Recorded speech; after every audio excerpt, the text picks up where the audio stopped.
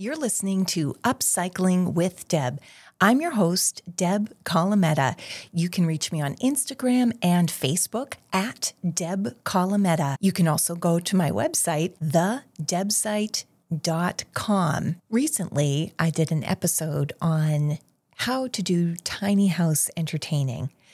If you define your house as smaller than what you'd like, or you feel like you're a little crowded in your space, I want you to feel like you can host friends, you can entertain if you choose to do that. Now, I'm an introvert for the most part, but we do love spending time with our loved ones and our friends. So I love opening up our home to our friends to spend time with them. I want to feel like I'm very confident in my space. That's one of the reasons why we work so hard to keep it decluttered, because I want to be able to welcome people into my home without constantly looking around thinking, oh, are they noticing all the extras that are in this room that shouldn't be? I want to be able to focus on the guest. I encourage you to check out that episode that is related to tiny house entertaining and some of my best tips. But during that episode, I talked a little bit about the food and how to entertain in a smaller space. I think that the charcuterie board deserves its own episode. I took a class about a year and a half ago with Cheese on Wheels, which is a local charcuterie board delivery company.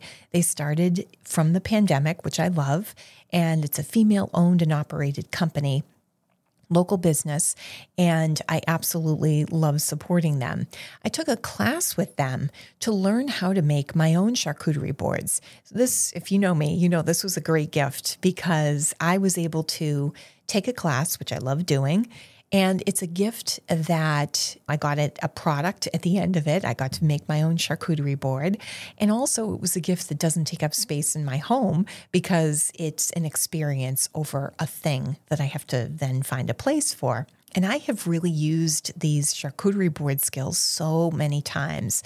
And you really just get better at making charcuterie boards by actually making charcuterie boards. I have also talked with my parents about, I'm going to do a full charcuterie board or charcuterie table during this event.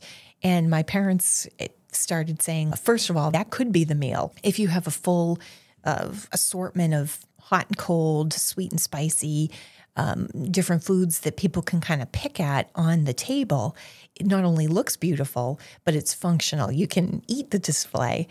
And my father reminded me that as Italians, really, we invented the charcuterie board, but we call it Antipasto.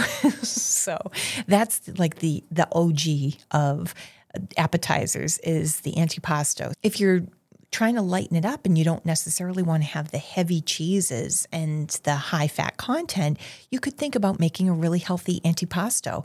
It can look beautiful. It's easy to make. Even if you just make a few of them, you learn what works, what doesn't necessarily work, what people go for. And it's an easy way to put a beautiful thing on the table that people can eat and enjoy and talk about as well. One tip I learned about doing a charcuterie board is to actually not use a board. You can go on Amazon or find at the Dollar Tree rolls of brown paper. And if you roll that out on your table, then you don't have to worry about cleaning up at the end of it. It's clean to begin with because it's not like a platter that's been sitting in storage. So you don't have to clean it before you use it. And also it's better for a bigger space. I don't have a lot of room to store a large charcuterie tray. I do have a few, but I don't have like a jumbo charcuterie tray, but I can turn my table in the kitchen into a jumbo charcuterie tray by covering it with brown paper. And I can even write on the brown paper what each item is so that I can label it. If I label it ahead, maybe the kids can help put things where my vision is, where I want to see the different items. And people know for allergy reasons what's in each thing. Oh, this is an almond. This has this type of ingredient, so they can see the labels ahead of time. So that's one thing you can do if you're trying a charcuterie board. Take a class, use the brown paper, use the space you already have, make it easy for yourself. And you might find that the charcuterie board is so fun to make.